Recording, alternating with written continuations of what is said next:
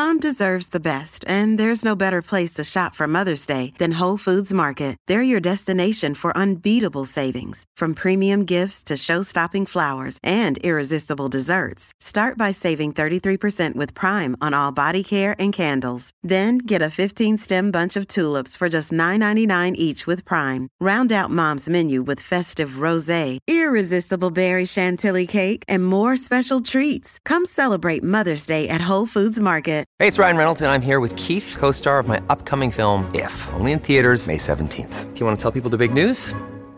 All right, I'll do it. Sign up now and you'll get unlimited for $15 a month and 6 months of Paramount Plus Essential Plan on us. MintMobile.com/switch. Upfront payment of $45 equivalent to $15 per month. Unlimited over 40 gigabytes per month. Face lower speeds. Videos at 480p. Active Mint customers by 531.24 get 6 months of Paramount Plus Essential Plan. Auto renews after 6 months. Offer ends May 31st, 2024. Separate Paramount Plus registration required. Terms and conditions apply if rated PG.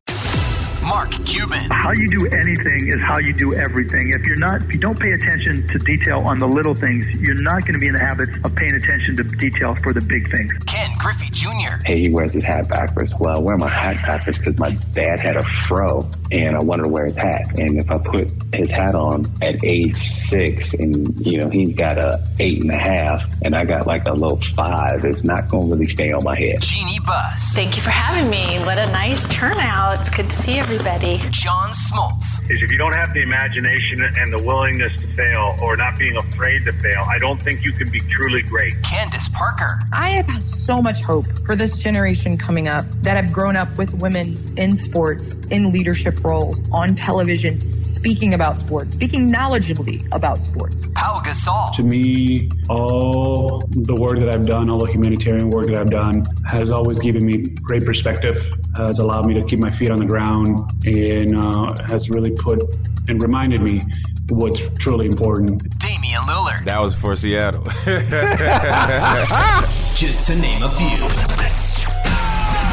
Welcome to Sports Business Radio. Now, here's Brian Berger. Well, thanks for joining us on this edition of Sports Business Radio, powered by Malka Sports. You can find them online at malkasports.com. We've got a lot to talk about this week. There's so much going on in the sports world, the business world, so it's just going to be me and Griggs. No guests this week. Griggs, how are you?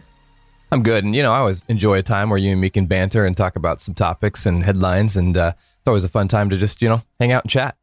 Well, Griggs, we've been doing this show for about 17 years, and I can only think of a handful of times where we've recorded a show and then it's quickly outdated. So this segment is being recorded today when this podcast airs, Tuesday, because it's big news. Jon Gruden is out as head coach of the Las Vegas Raiders.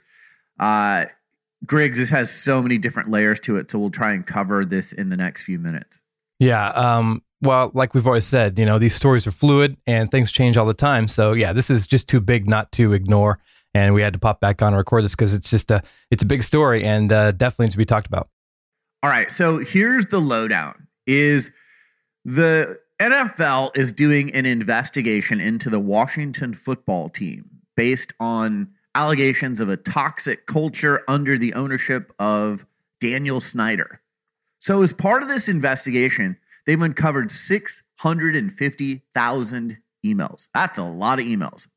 And part of these emails that were uncovered were from between 2011 and 2018, and they're emails between then Washington football team executive Bruce Allen, who oversaw football operations, and Jon Gruden, when Gruden was working with ESPN. And Gruden and Allen knew each other from their days together with the Raiders years ago. Well, these emails were vile. They're inappropriate.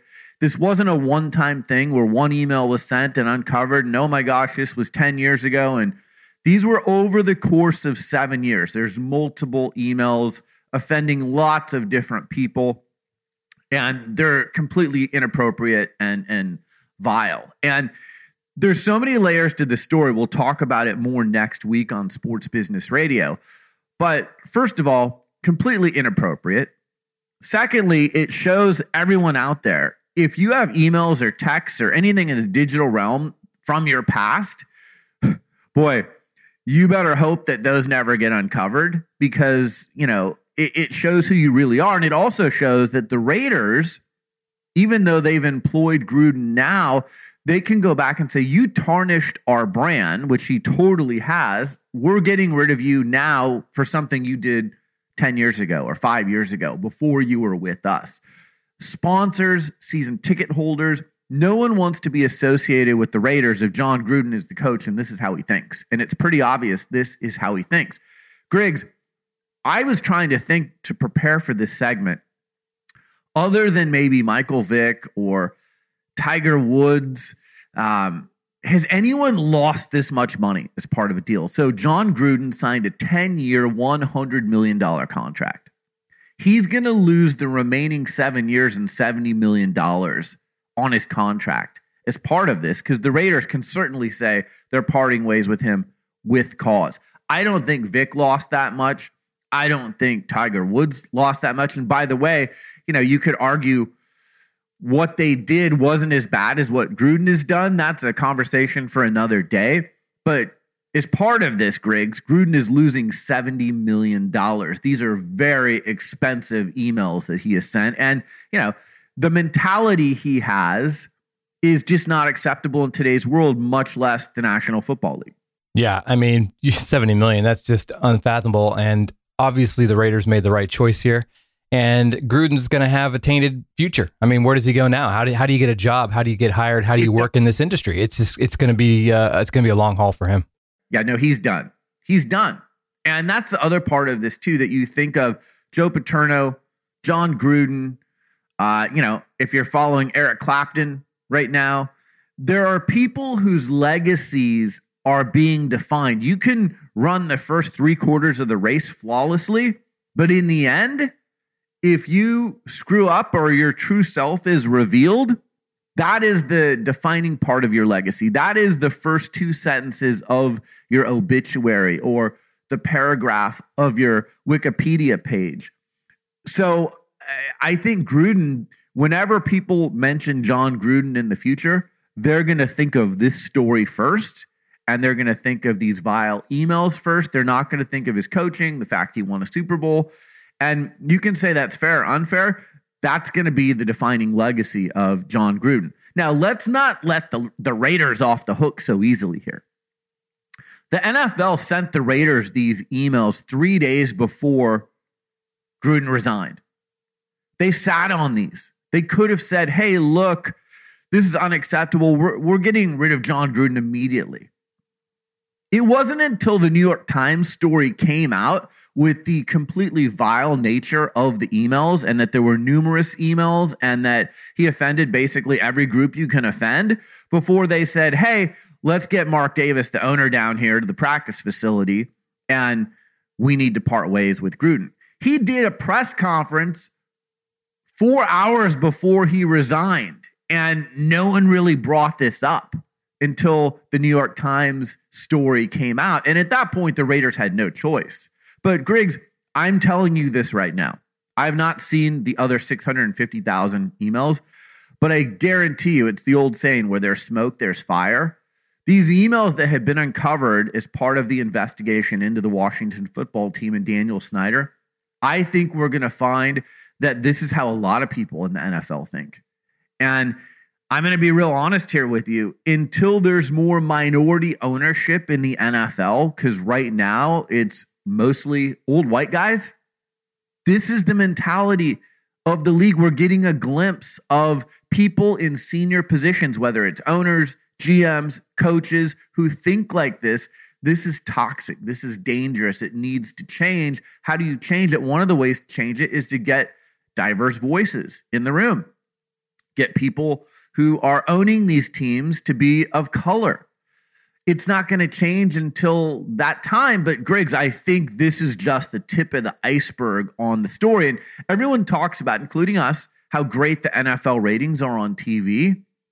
But I have a feeling if you peel back the layers of the NFL, there's a lot of these types of conversations taking place, and they're pretty ugly. Yeah. 650,000 emails too. I mean, you got to think there's more people involved in this, and maybe more heads are going to roll down the street. But yeah, it's it's a mess and it's a disaster, and it just keeps, and it's the thing I don't like about, like you mentioned with the Raiders, it's reactive. They're reacting when they have to react rather than taking care of it when they need to take care of it. It's waiting till, oh, now it's public. Okay, now we'll fire him.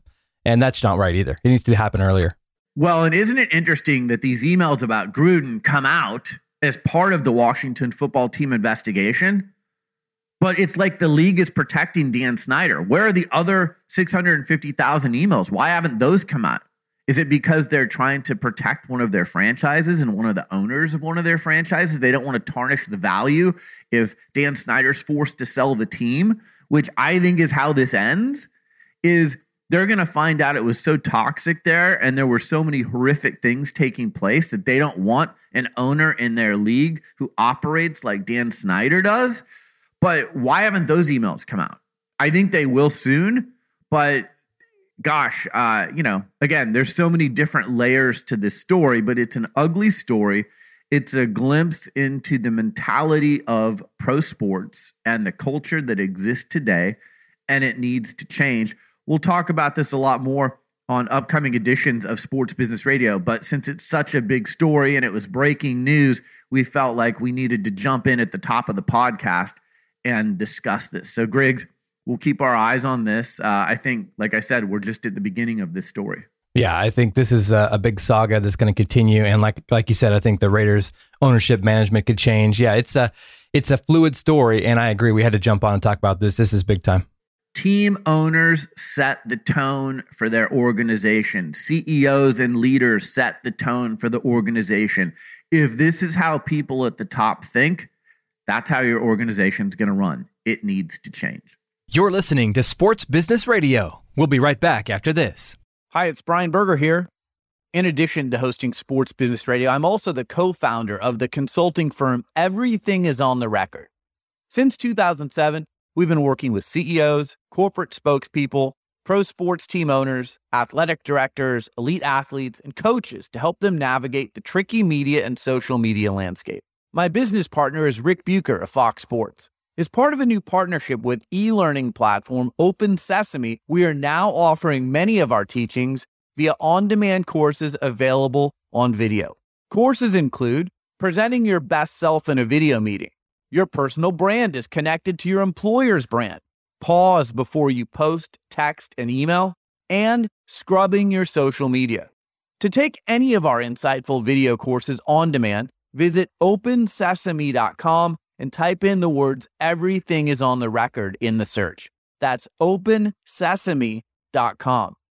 To learn more about how we can provide a customized training session for your organization, visit everythingisontherecord.com. That's everythingisontherecord.com.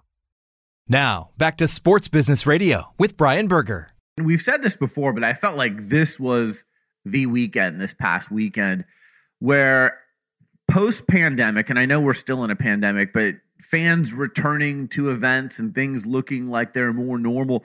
This was the most normal weekend, and it was just a weekend full of sports events and sports topics. Last week, we did the best of Sports Business Radio. We stepped into the Sports Business Radio vault with Maria Taylor, Tom Rinaldi, and Bonnie Bernstein. If you haven't listened to that, it really is a master class in journalism. We invite you to go back to that. But let's catch up on some things. Let's start with last Sunday, Tom Brady returned to New England. And Griggs, it produced the second best audience for Sunday Night Football on NBC ever. So we talked about how it was going to get really terrific ratings. The game came down to the end. There was drama. It really was a recipe for ratings gold, and that's what it turned out to be. Yeah, I mean, NBC could not be happier. It was a perfect game. Like you said, came down to the end, back and forth, just all kinds of stories and drama lines, and just an awesome game. It was fun to see him play, fun to see him go back against Belichick. And yeah, I think it was cool. And even the fans, fans back, you have signs of, welcoming Brady back. And it was cool to see both sides of all that game, back and forth. Great time. And, everyone wanted to see what was the interaction between Tom Brady and Robert Kraft. What's the interaction between Tom Brady and Bill Belichick? And what were the fans going to do with Brady? Were they going to cheer him? Were they going to boo him? So there was all that drama. But in the end, Tom Brady was victorious. And Bill Belichick, gave a quick hug and was, complimentary of Tom Brady in the post-game press conference, but it had all the elements for those great ratings. And Griggs, the ratings for the NFL, remember last year, we're like, oh, they're down a little bit. And why are they down? And this and that and the other. Well, now, again, we've returned to full stadiums. And here's what the big picture of the NFL viewership looks like so far. So check these stats out. The top 21 TV shows since the season started, they're all NFL games. There's no one else in the top 21 of the ratings, not award shows, no one else. Top 21 shows since the NFL season started are all NFL games. NFL games are averaging 17.3 million viewers on TV and digital. That's a 17% increase over last season. NBC is up 24% over last year. CBS and ESPN are up 22% from last year. These are the kinds of numbers that make NFL the most attractive live programming commodity in TV and in digital. We've talked about the Manning cast and how those numbers have gone up every single time that they've been on. But NFL viewership is up big this year, Griggs. Oh, yeah. I mean, yeah, NFL is, and like we've always said, NFL is king. It shows in the ratings. And even like you said last year with the dip, quote unquote, dip in the ratings, they're still killing it. And then they come back like this and they're just on fire as we expected. Obviously, fans are back in the stadiums and fans are back watching because it's fun to watch football when there's fans. Even if you're not in the stadium, you just get the energy from it. So NFL is always king and continues to be king, and not surprised that they are at the top again. And I mean, it's just so funny. We joke about how even the paltry NFL games get bigger ratings than Major League Baseball playoffs or the NBA Finals. So you had the Jacksonville Jaguars and Cincinnati Bengals play 2 Thursdays ago on Thursday Night Football. And, look, Jacksonville, as of this recording, hasn't won yet. Cincinnati's having a decent year, but these are not two marquee teams. They got over 8 million viewers. And again, that's more than a Major League Baseball playoff game is getting. It's equivalent or a little bit more to an NBA Finals game. So even the worst NFL viewing experience still gets big numbers. So that's where you just shake your head and go, wow, the NFL is truly king of TV and digital. Yeah, and I don't know if it's just the sport of football, but I'm the same way. Like if there's a game on that's a baseball game or something else, and then there's an NFL game on at the same time, I'm watching NFL, and I don't care who it is. It's football. I'm watching football. So somehow they've worked their way into our lives where it's just football's king. That's what I want to watch. If it's on, I don't care who's playing. I'm watching football. Okay, so we're West Coasters, and on Sunday, you had the game in London, the Jets, the Falcons, two, one-win teams in London, 6 a.m. Pacific time start. Are you getting up and watching that? A little bit into it. I did not get up at 6, but I was up about 7 and I flipped it on. So yes, I'm watching it, not entirely, but I am definitely kind of up watching it with coffee. Yeah, so coffee and the NFL. And this is why, they talk about if a team ever played in London, you could have this early window of NFL and you'd have it basically to itself, right? Where it's a 6 a.m. Pacific time, 9 a.m. Eastern start. The betting is just focused on that game, much like Sunday Night Football, Monday Night Football, or Thursday Night Football. So it's one of the draws. But Griggs, why do we keep sending the stinkiest teams in the NFL over to play in London? Like if you're in London, you're looking at this just going, can you send some better teams over here than the ones that you send over? It seems like every time a team goes to London, it's not a very good game. Yeah, I think that is kind of, if I was over there, I'd be like, come on, send me one of the big teams. Let's get the Patriots over here. Let's get the Bears. Let's get one of these, nationally world-known teams. I agree. They kind of send the trashier teams. But as you were saying on the West Coast, I love that I can get up and watch football on Sunday. Literally, that game starts, then we roll right into the 10 a.m. start, and then you've got NFL all day long. It's not a bad thing. Yeah. So, all right, let's talk about some other topics. College football. Number 1, Alabama goes down to Texas A&M this past Saturday. Here are some streaks that were snapped in that game, Griggs. Check these out. 100 straight wins versus unranked opponents. The last loss was in 2007. It was the longest streak in the AP poll era. So the team that was ranked number 1 had not lost to an unranked team since 2008. Alabama had 100 straight wins versus unranked teams. Nick Saban, 24 straight wins against former assistants while at Alabama. This was his first loss. Jimbo Fisher, Texas A&M head coach, former Nick Saban assistant. First time he's ever lost to one of his assistants.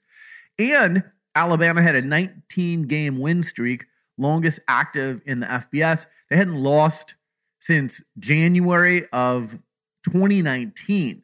So, I mean, a lot has happened since 2019, including a pandemic, and Alabama had not lost that entire time. So, some huge repercussions. You know, Alabama, they probably won't drop much in the polls, even though they lost to an unranked team. They'll probably end up making the college football playoffs, but there were some big streaks that were snapped with that loss against Texas A&M. It's so hard to go through a college football season, no matter who you are, and be undefeated. And Bama's done it many times. But I think we've talked about this, like when Brady and Belichick were on their runs. Everybody in the world, when those teams lose, other than the Boston area, is exploding in cheering. And I think that's the same way. I think you could hear a nationwide cheer last night when Alabama lost that game, other than the Alabamians, because it's kind of fun as an outside of college football. I'm not a big Bama fan, but it's fun to see these big giant teams finally lose a game, and especially an unranked team. But that was a good game. I mean, Bama made a run. That was so close in the end. I was hanging on like, are they going to actually pull this out or not? Crazy game. Well, and that field goal looked like it was going to be wide right, and it like curved in. It was like a golf shot. He played the curve, and it curved back in, and lo and behold, the Texas A&M field goal was good as time expired. So that didn't look like it was going to be good, but what a Saturday of college football. Maybe one of the best Saturdays we've seen in years. You had Oklahoma win with 3 seconds left against Texas in the rivalry there. So, I mean, that was a compelling game. You had Iowa come back and beat Penn State. Notre Dame and Michigan won at the end against their opponent. So just some compelling games on Saturday. And it's going to be an interesting rest of the college football season, just because some of these big teams have gone down. Georgia is number 1 now. So, we'll see what happens. Alabama always seems to fight their way back, not lose a game, even if they've lost early on, and make the college football playoff. But maybe we'll have some new blood in the college football playoff. I certainly would be for that. I'm so tired of Alabama and Clemson every single year, and Ohio State and Notre Dame. And let's get some new teams in there. So I would actually be much more interested in that than, having the same old, same old. 100% agree. And a few of the announcers I was listening to over the weekend were saying they'll be shocked if, we get to the college football playoff with an undefeated team. Georgia looks like they're unstoppable right now, but still, it just seems that kind of a year. There's lots of upsets, tons of top 10 teams going down. So, that's the fun of college football. It's like on a given Saturday, any team can beat any team. And that's what makes it so compelling and fun. I agree. Let's get 4 new teams in that playoff. All right. Major League Baseball playoffs are underway. And I said on Twitter, I think there needs to be a reseeding after the wild card round. So you've got that play-in wild card round, the single game elimination. And once you get through that, they've got to reseed the teams. Why? Because you have 107 win San Francisco Giants playing 106 win Los Angeles Dodgers in round 2. That is ridiculous. They're the 2 best teams in baseball, and they're meeting in round 2. You've got to do reseeding. It's been a good series so far, but I just don't think it's fair to those teams over the course of the season. You win that many games and you're matched up against each other in round 2 of the playoffs. That just doesn't seem like it makes sense. Yeah, and it's tough too because some of these games are at 2:00 in the afternoon on a work day. I mean, I think their scheduling is weird too because you're taking viewers away. Like I didn't even know the other day, I didn't even know what the game had started. And they're like, oh, Houston won. I'm like, oh, that's right. It started at 2 p.m. my time. And it's like, I don't get that. And also they were talking about the Dodgers' first game. It's like 5:00 in LA. And the stands are half empty because nobody can get to the game in LA by 5:00. So there's some scheduling issues for sure. I mean, that's one of the things. It's kind of like the NCAA tournament when True TV comes into the mix and you're like, okay, where are these games? And I'm tuning into networks that I've never tuned into before. With Major League Baseball playoffs, it's like it's a secret. Okay, what time does the game start? Where is it going to be? That's why, unless it's a compelling series like Giants Dodgers and the games are taking place at night, you're right. During the day when people are working, it used to be cool to put the games during the day when you just had the three main networks, ABC, CBS, and NBC. And I remember like during school, you're like, ooh, I'm going to like either watch the game somehow or play hooky or whatever. Now there's a million things on TV, and trying to find Major League Baseball playoffs is difficult. So, that's why the ratings for the Major League Baseball playoffs are not great. And that's why the World Series ratings have been down for the last several years. So they've got to play these games at times where more people can watch and attend. They've got to make it easier to find the games and put out the bat signal where people know, okay, Houston and Chicago are playing. Like that series is going to be over, Griggs, and no one's going to even have known it took place. They're going to go, oh, they already played 3 or 4 games. Like, when did that happen? Yeah, and I think, like you said, it's a secret. Like, who watches TBS? I had to look for it on The View. I'm like, where's my TBS channel? And then it's like, maybe they do like some of these football games, more of the major cast where it's on TBS, but it's also on NBC or whatever it is, so you can find it on some of the main channels. But yeah, I think there needs to be some restructuring, rescheduling for sure. All right, the other big thing that took place this past weekend on Saturday night was the Fury versus Wilder fight number 3. Griggs, did you have a chance to watch any of it or see any of it on social, any of the clips? Did you follow along? I did a little on social. I saw some of the recap on it and some clips, but I didn't watch it in prime time. Did you see it? Oh my gosh. Those two threw haymakers throughout. They each knocked each other down multiple times. I mean, these are big men. These are heavyweights, big men. Fury's never lost, I don't think. I think he's 32-0-1 now. Wilder just has a heart. I mean, that dude was like out on his feet in round 5 and somehow lasted until the 11th round. I thought I was watching Rocky, like the first Rocky movie where Rocky's like basically out on his feet for the last several rounds. But these dudes were just throwing haymakers at each other.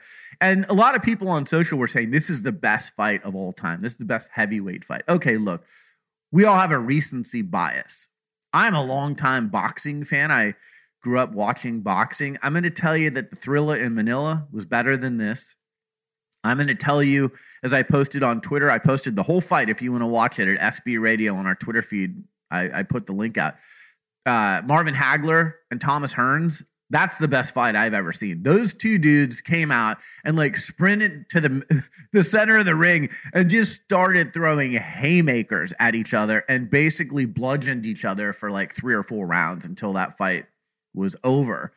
It was a short fight, but what a fight it was. This was a great fight, and I think it's exactly what boxing needs in order to be relevant again.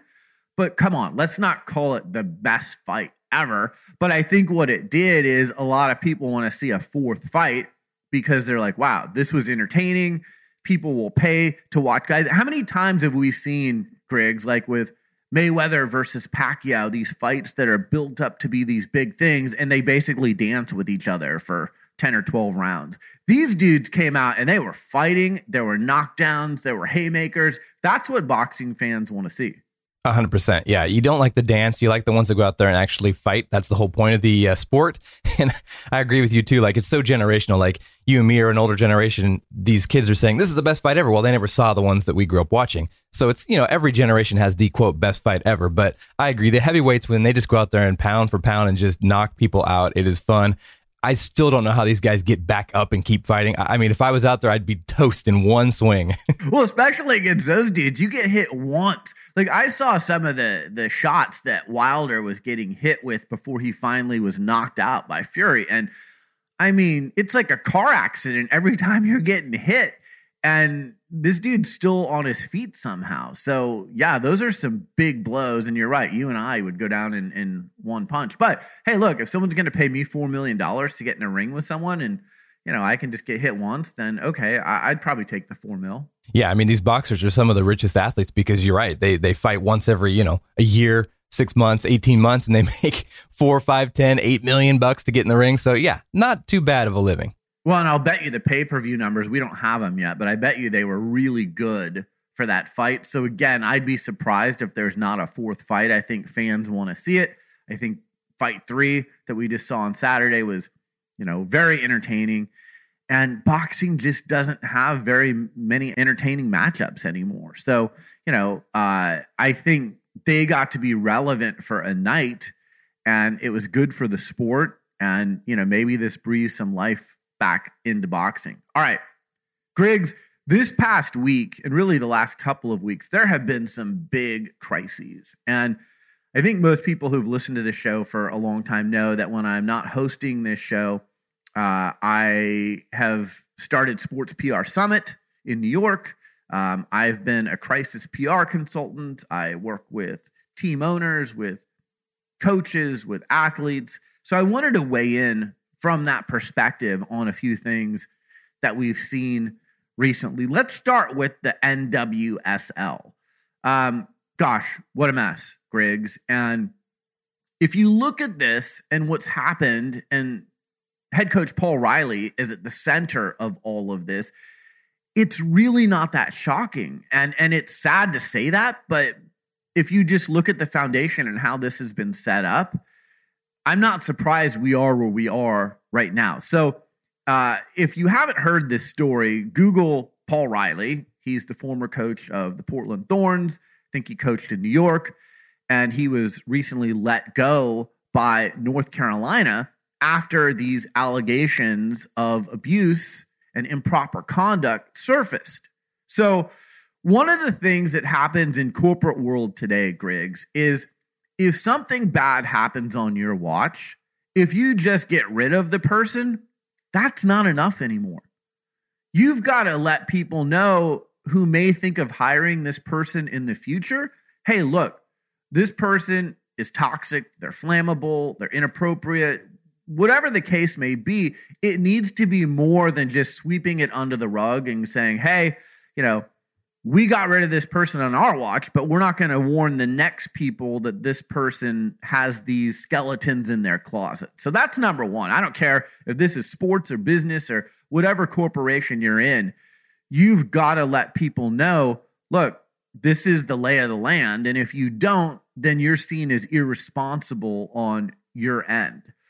At the core of this, Griggs, look at the U.S. women's national soccer team. And we've had Abby Wambach, we've had Lindsey Horan, we've had Megan Klingenberg, we've had Midge Purse, we've had several of those players on this show if you want to go back and listen to those interviews. But there's an active lawsuit right now between U.S. women's national soccer and the players for equal pay. And the NWSL is set up with players who are mainly on the U.S. women's national team.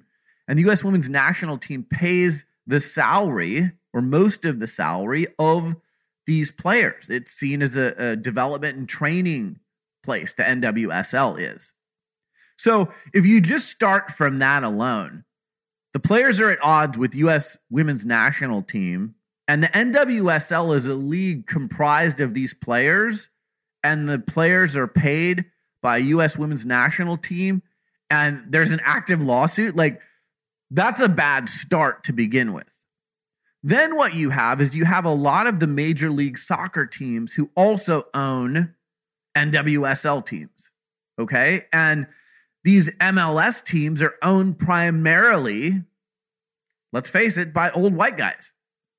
There's not a lot of women who are running the teams in these leagues, and sometimes the NWSL team is an afterthought to the MLS team if they're run by the same organization. It's like, oh, by the way, we have an NWSL team, and you need to devote some time to them, and we're gonna take them on because we already have that infrastructure in place. So there's a dysfunction between U.S. women's national team, NWSL, MLS. And then Griggs, NWSL, the commissioner, Lisa Baird, she resigned. Head of legal counsel resigned. And a lot of people I've spoken with have said NWSL is basically like the league office. It's not really a league office. It's just a bunch of the teams, and there's no one really running the ship. And if you look at what Angel City FC has done, remember we had Abby Wambach on, and we had Julie Ehrman on, who's the president. This is the blueprint, in my opinion, of what an NWSL team and front office should look like. It needs to be women-led. You can't have old white guys leading women's sports. And if you want to see the other blueprint, look at what Kathy Engelbert, who's also been a guest on this show, WNBA commissioner, look at what she's done since she took over as commissioner of the WNBA. They have a new collective bargaining agreement. The players earn more money. They have better rights. They have better travel accommodations. It's a much better player-friendly league where the players have more rights. Thus, the league and the players get along better. The NWSL needs someone in there, whether it's a former player. I mean, I think Abby Wambach would be great. Julie Foudy, Mia Hamm. These are some names that should be at the top of the list of the new commissioner of the NWSL. And if you need to bring in some people who are business savvy, some women to support those iconic soccer names as commissioner, then do it. But having people who don't have the insight that a player has run these leagues, it's just not going to work anymore. And now, Griggs, you also see, like, not only are the NWSL players saying, we want to be protected, we want equal rights, but you're seeing this from women's players in other leagues in other countries. They're also saying, you know what? We're sick of being treated like this, and it needs to change. And Griggs, it does need to change. And, you know, I think it needs to be women-led going forward, and the NWSL league office needs to be women-led, and it needs to be stronger. And it needs to be someone, frankly, stronger than Lisa Baird, who, you know, by all accounts, didn't take these reports of what Paul Riley was doing seriously enough. And you just can't do that in this day and age. Paul Riley, and the thing that makes me just disgusted about this and all these stories when these come out of the allegations of, you know, people and sexual harassment and everything is the cover up. I don't understand it. You saw it with, you know, Nassar and the gymnastics. You saw it at Penn State with that story. And it's just, that's the sickening part of it, is these guys especially just keep covering up for each other and burying it under the rug. And then it never comes out. And then when it finally does, we have this big blow up, and then nobody knows what to do with it. So I think dysfunction is huge in these big sports leagues, and it needs to change. And I also agree with you saying NWSL needs that women leadership because it's their league. And we're seeing that starting to happen with Angel City, some of these other teams, and that's great. And I think we need more of that, 100%. Well, and again, the blueprint is laid. It's what Angel City FC has done in the NWSL. You've got Natalie Portman and Jennifer Garner and Serena Williams and Billie Jean King and all these great women investors for that team. That team is women run and led. That's what this league needs to be. If you look at what Kathy Engelbert has done with the WNBA, the blueprint is there. I mean, frankly, if I was the NWSL, I'd go try and poach Kathy Engelbert. I would say, hey, what amount of money is it going to take to get you to come do what you've done for the WNBA, for the NWSL? I don't know if they've got the money, and I don't know if I was Kathy Engelbert if I would make that move, but she's the type of person that they need, or they need to go get one of the iconic women's soccer players, like I said, Abby Wambach or Mia Hamm or Julie Foudy or Brandi Chastain or someone, and then support that person with strong business acumen as well. And I'm not saying they don't know business, but, like, you know, bring someone in who knows legal and sponsorships and all of that stuff. The good news is no sponsors have dropped yet. So NWSL has had a great year with sponsor support, and more sponsors are supporting women's sports, which is great. So I hope that they don't lose sponsors as a part of this, but they got to get their act together, and they have to announce soon who's going to be leading this league. And they need to structure things different. And these teams need to have a president and a GM who's a woman and who understands the players. And it shouldn't be an afterthought. Oh, you know, we run an MLS team and the NWSL team is the afterthought, and we'll just, you know, times two the workload. So whoever's running the MLS team will also run the NWSL team. No, it needs to be separate. And then, you know, they need to recognize they've got a full-blown crisis here. And the board of directors needs to figure this out for the NWSL. So they've got their work cut out for them. But I also think they have an opportunity to reset this and do it the right way. And I think they have public sentiment on their side, which is going to help with sponsorships and making this kind of change. So it's going to be interesting to watch and see what happens. But I think this story's far from over, and we're going to be paying close attention to it here. You're listening to Sports Business Radio. We'll be right back after this. Hey, it's Brian Berger here. As some of you may know, in addition to hosting Sports Business Radio, I'm also the founder of the Sports PR Summit. We've been building something very special there since when we launched in 2013. Noteworthy people such as Adam Silver, David Stern, Jamel Hill, Grant Hill, Tom Rinaldi, Lisa Leslie, Michael Vick, Jeremy Schaap, and Stephen Ross are just a few of the names who have joined us on stage to provide unique insight. We recently introduced the Sports PR Summit Collective. It's a way for everyone to stay in touch 24/7, 365. The Collective is the next evolution for our community of PR practitioners, media, and athletes. You'll find a counterpart day and night to ask and answer questions, share your inspiration, connect with colleagues, and celebrate victories. The technology that powers the Sports PR Summit Collective allows us to bring more valuable resources to our members and the industry. These include a members-only job board, a mentorship program, industry awards, courses in skill building, networking opportunities, and mastermind groups. You'll also still have the opportunity to attend our annual Sports PR Summit event in New York City, in person or virtually. And for the first time, we're also allowing access to students and entry-level communications executives. If you're a PR practitioner or a member of the media or an athlete, this is the community for you. Visit sportsprsummit.com for more information and to join the Sports PR Summit Collective. Now, back to Sports Business Radio with Brian Berger. All right, other crises this week, Griggs. Urban Meyer. Okay, this guy, wherever he's gone, there's been controversy. Whether it's been at Florida with Aaron Hernandez and a bunch of other things. He always makes excuses for himself and for people on his staff. He's bigger than the rules. Ohio State. And now he's in the NFL, and you can't pull this stuff in the NFL. And you really can't pull it when you're with the new team and you're 0-4. So he doesn't fly back with Jacksonville after they lose. He sends the team back on their own, and he's like, I'm going to go to Columbus, and I'm going to go to my bar at Ohio State and do an appearance there.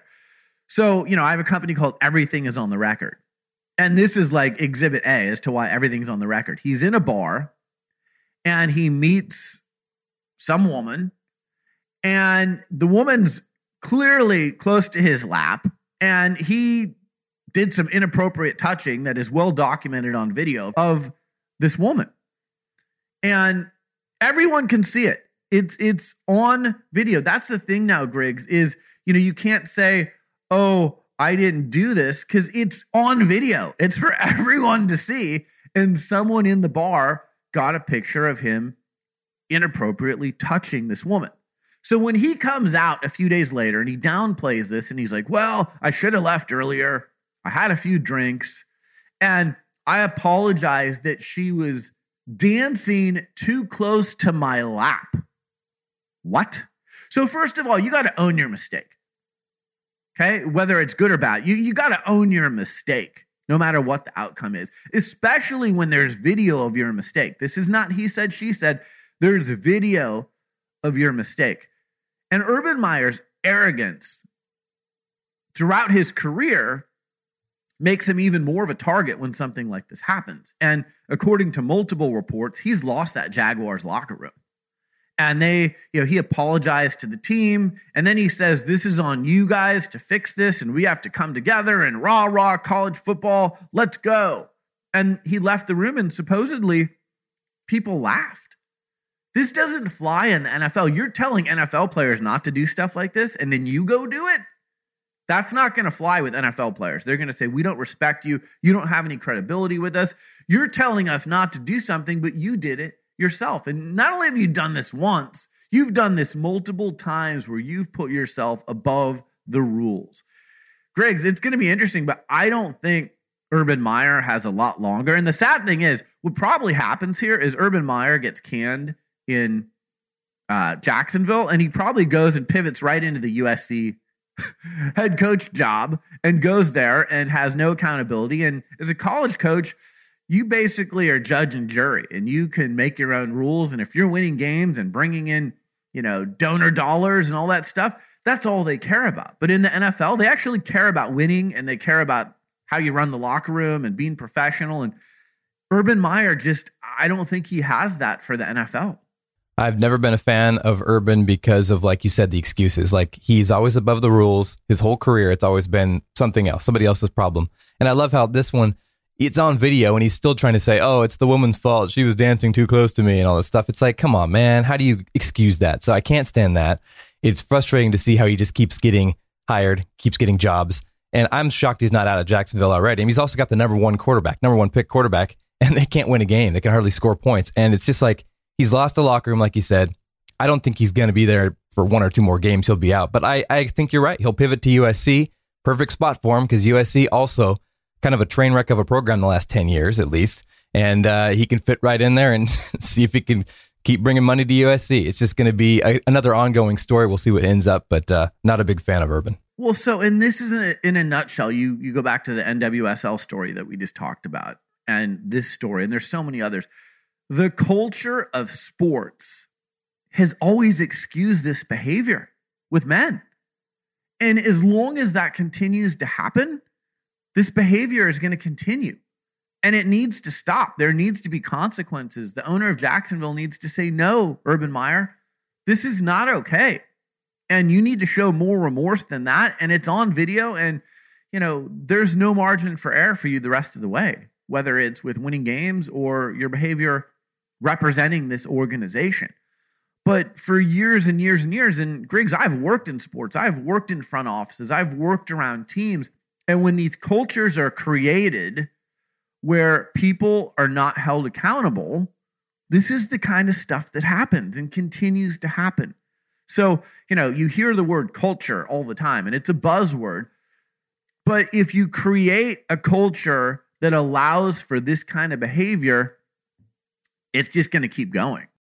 All right, the last crises of the week, this was a really weird one.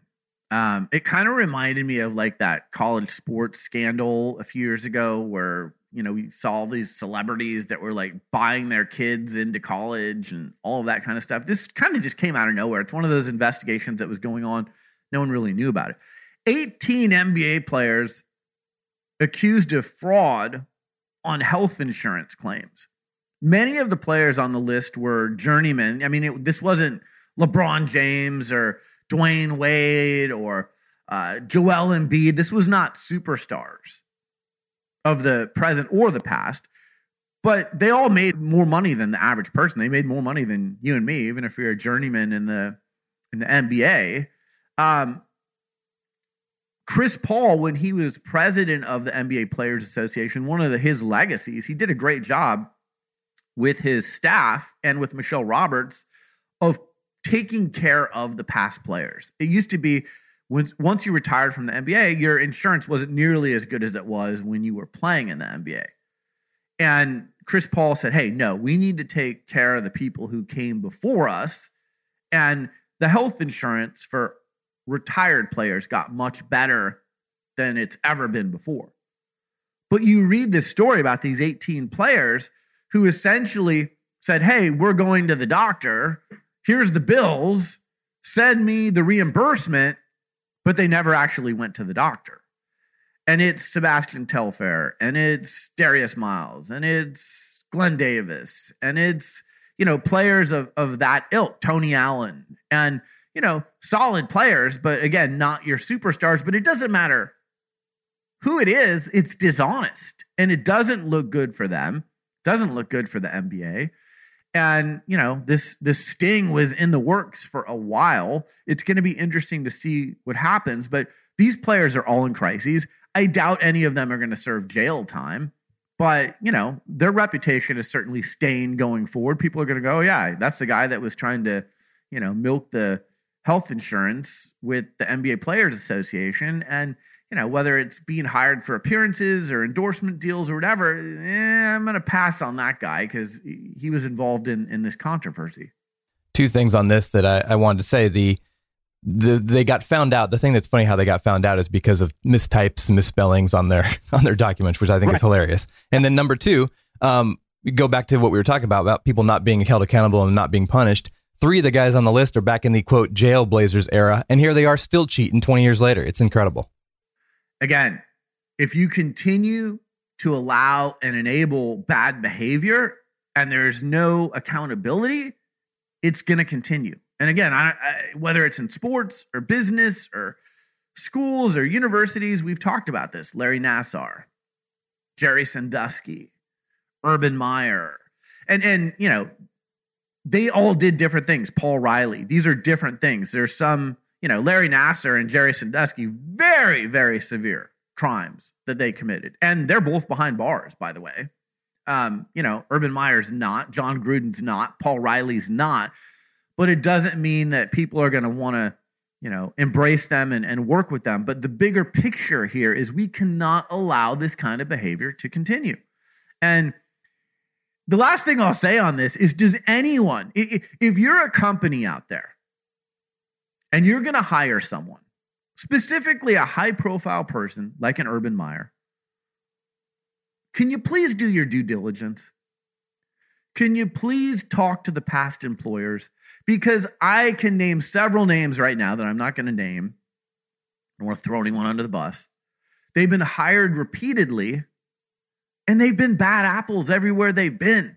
And if you just talk to the previous employer, you would know, oh, we probably don't want to hire this guy. But they keep getting hired.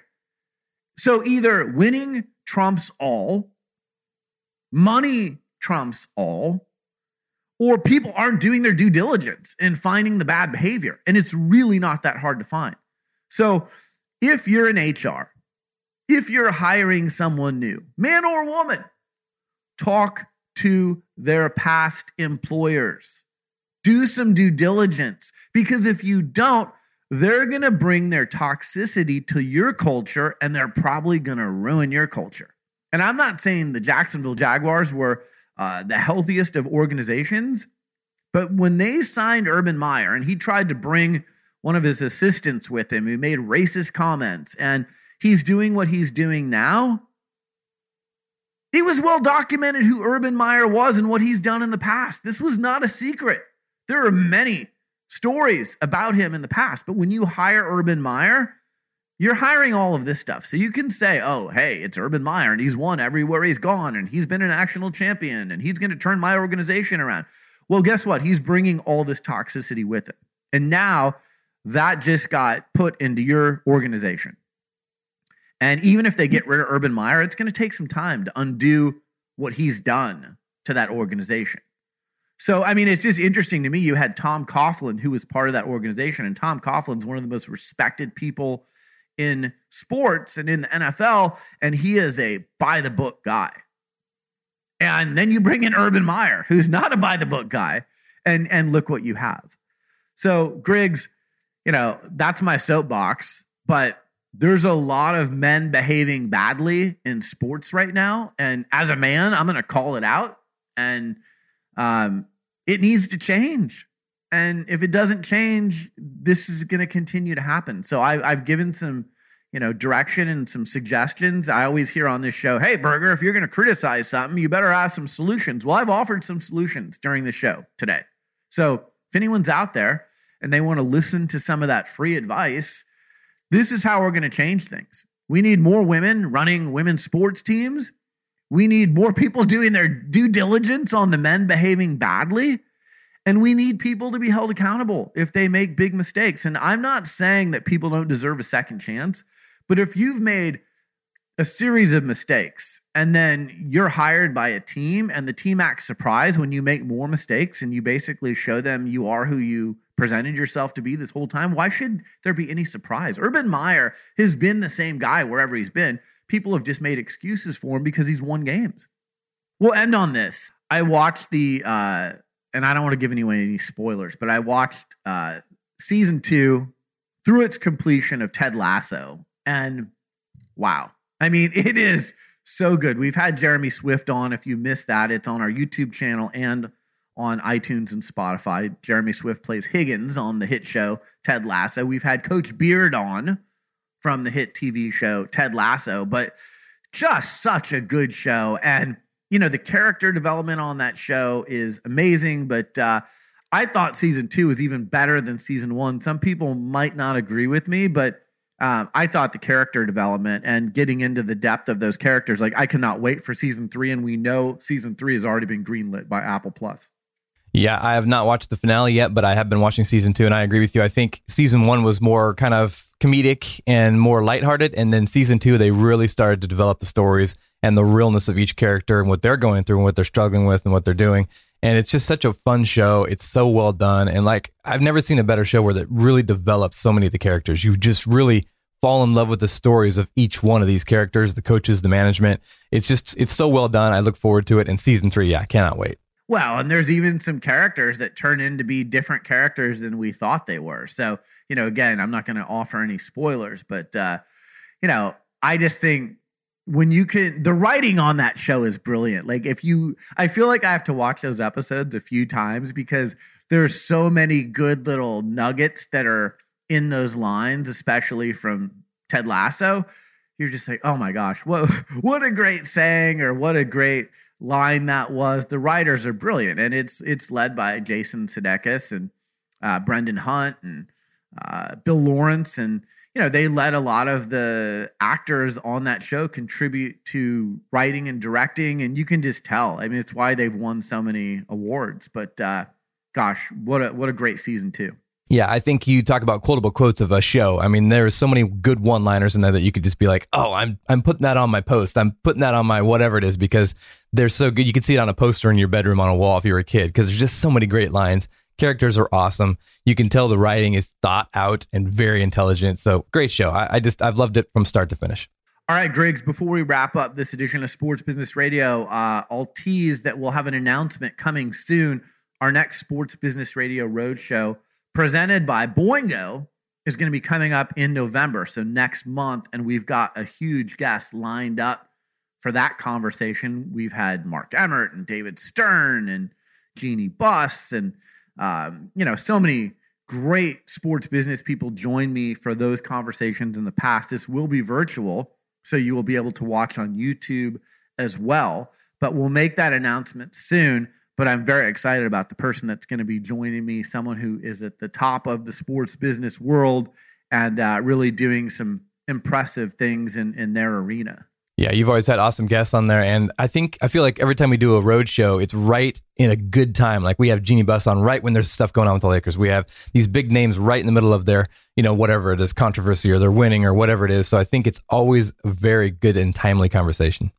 All right, a quick reminder, step into the Sports Business Radio vault on iTunes, Spotify, Amazon Music, or at sportsbusinessradio.com.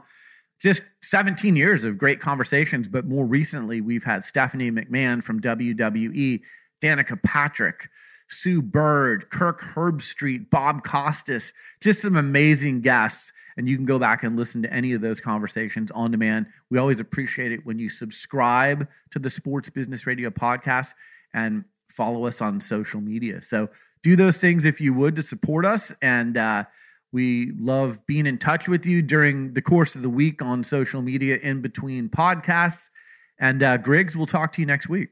Yeah, this is fun. I always love covering start to finish pretty much everything in the sports world. So good time, good conversation, and a fun show. Thanks. All right, have a good week, everyone. You're listening to Sports Business Radio. We'll be right back. Hey, it's Brian Berger here.